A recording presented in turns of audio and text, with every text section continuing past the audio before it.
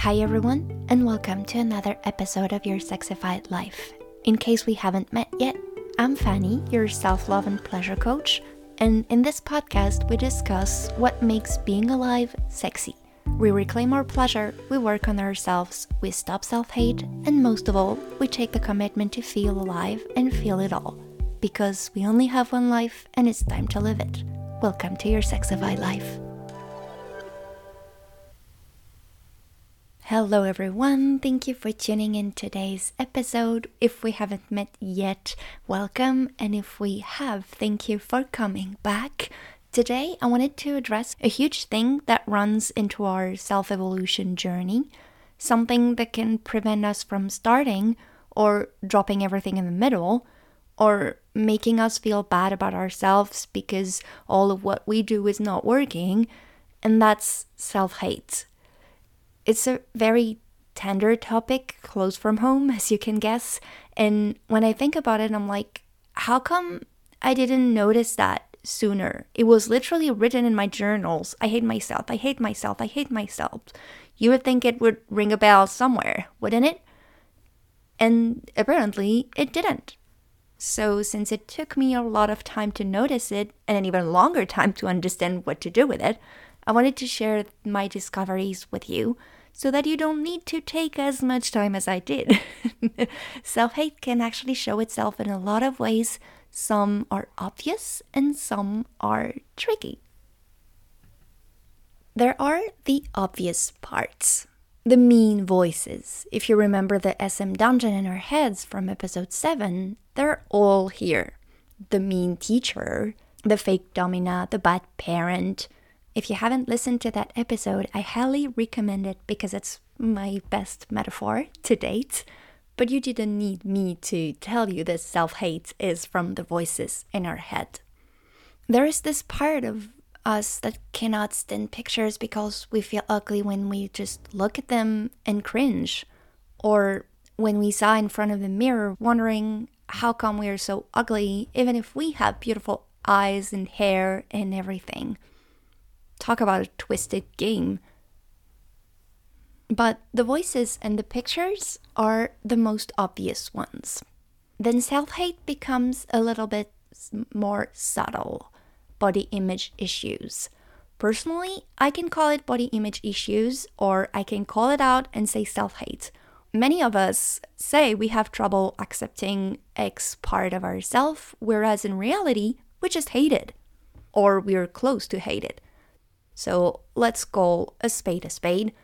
Maybe that's not you, and if that's the case, yay, amazing. But for most of us, body image issues, it's just us hating part of ourselves. That was the obvious. Then the less obvious is the constant inner battle between two things. Where you are and where you think you should be. So where you are, I hate it in here. Why am I still here? What is wrong with me? I've done so much work and I'm still stuck in here. And where you think you should be, why am I not there? Why am I not strong enough, not good enough? Do you see what is going on in here? When you are in the swinging motion from one place to another, you just jump from a place where you hate yourself because you're there to a place you hate yourself because you're not there. Talk about an endless self-hate circle. It goes further. I would say constantly doubting yourself is a form of self-hate too. Or at least self-rejection. Both are related, but just a little bit. And when I say doubt, I mean not the healthy doubt, as in, I see you have a different opinion than me, let's talk about it as adults with respect and see what the discussion brings. Maybe you're right and maybe I am, so let's see. When I'm talking about doubts, it's about unhealthy doubt, when you always second guess yourself. The one that comes with so many thoughts, but what if they are right? What does that mean about me? How come you do want to speak up? You're so incompetent, unworthy. Am I even allowed to have an opinion because I don't know everything about that topic? The unhealthy doubt has a way to monologue in my head for some reasons, and that's how I catch it. So yeah, this tendency to always self-doubt comes from a lack of self-trust, and usually we lack self-trust because we reject part of ourselves. Self-hate. So let me say that again. The lack of self-trust comes from rejecting parts of ourselves. And you wouldn't reject the parts of you that you are in love with. So lack of self-trust is a form of self-hate, in my opinion. How can we actually expect to feel complete when there is this whole shadow self and dark part of myself nobody can see? We're so terrified and just want them to stay under the rug quietly if possible, not moving, not making any sound because they're so messy and ugly. If you're there, we've all been there. Spoiler alert, these parts are a part of you too, and pretending they don't exist just helps you feel like half of yourself, or maybe 3/4 if you're lucky. And you cannot build self-trust in this half you container with a half of you love and a half you hate. So yeah, self-hate is way more than bad self-talk and cringing in your picture when you see it. It's also a lot of inside swinging from one unhappy place to another, and also second-guessing and constantly doubting yourself, to the point you don't even take actions and stay in frozen mode. Familiar? I know it is for me, and it really sucks.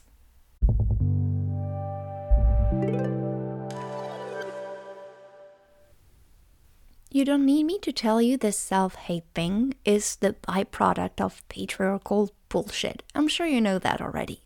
But I would like to acknowledge something. This is one of the smartest moves of the Twisted game.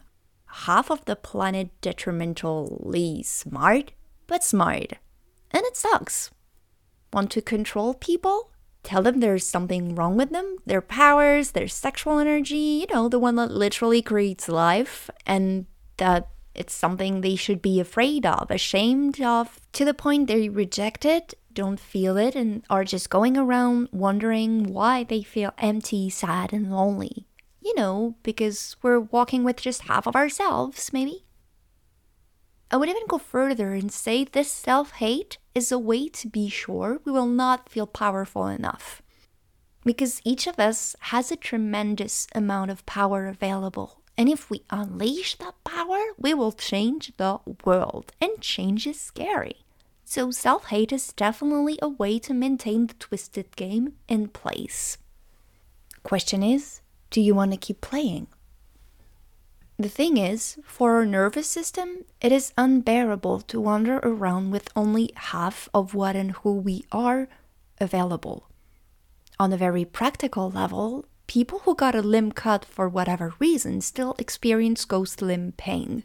So good luck with switching off half of who you are. And as usual, you cannot selectively numb yourself. So your nervous system switches everything off, and then we don't understand why we feel numb. But when we are in this situation, I would say self-hate is a survival mechanism.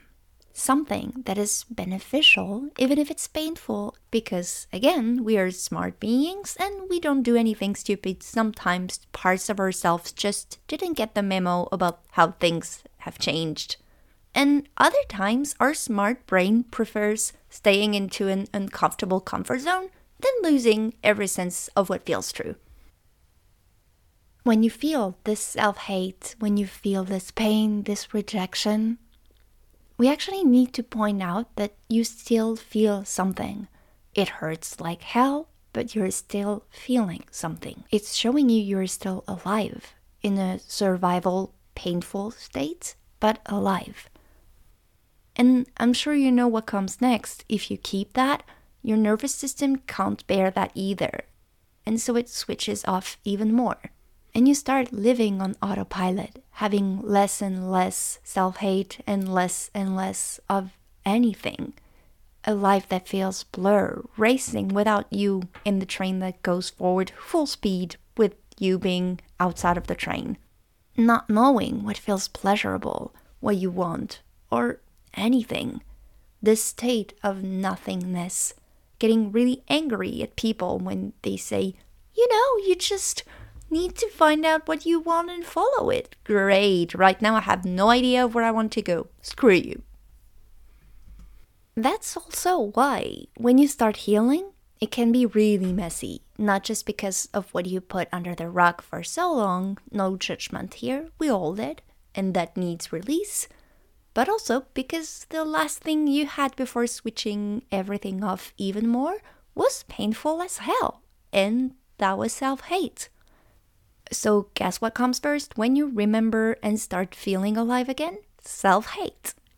And then all the emotions and sensations you have been repressing because you hated them. The anger, the sadness, the disgust. Talk about a combo. You want to start healing? Get ready for a wild ride that can actually be really messy and really unsexy at some point.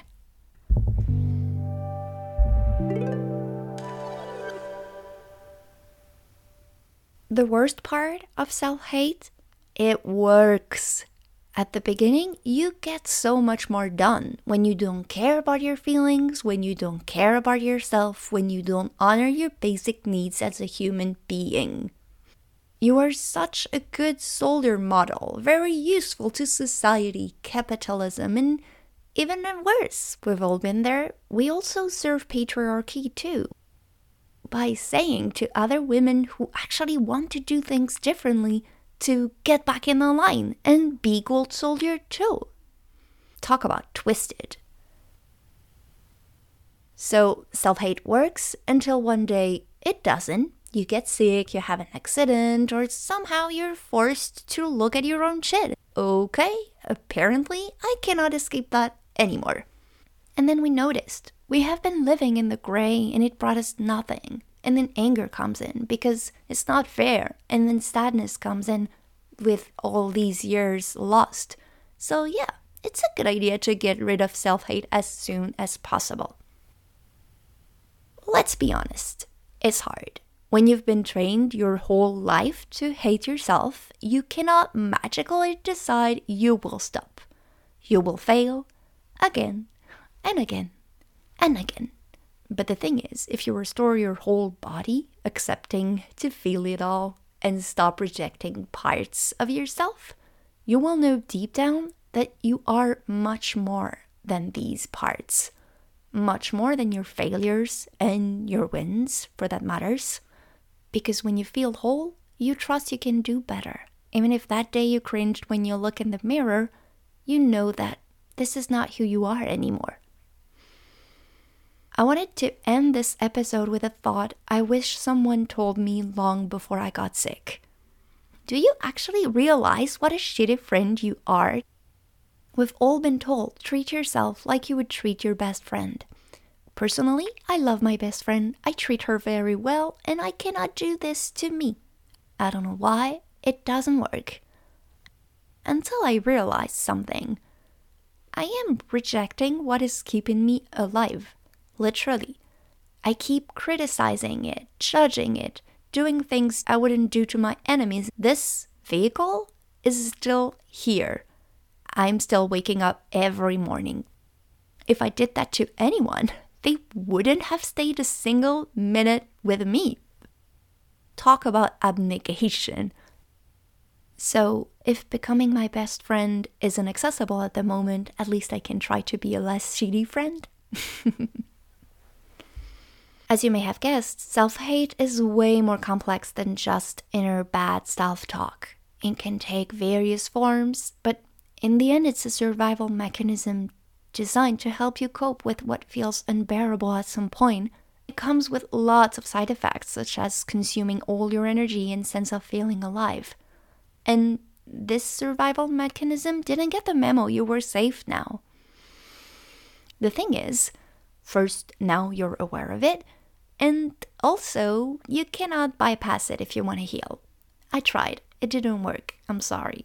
Sometimes it takes time. Sometimes it's quick. Sometimes it can improve faster without reason. The secret to stop self-hate, explore its roots, and heal them. That's what we're going to talk about in our next episode. See you there.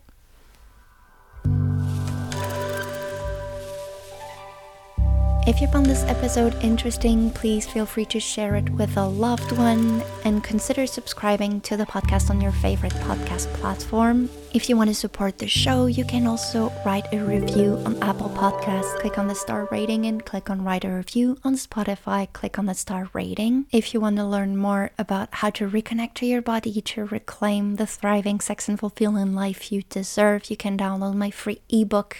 The link is in the show notes. It's called Essence, and I can't wait for you to enjoy it.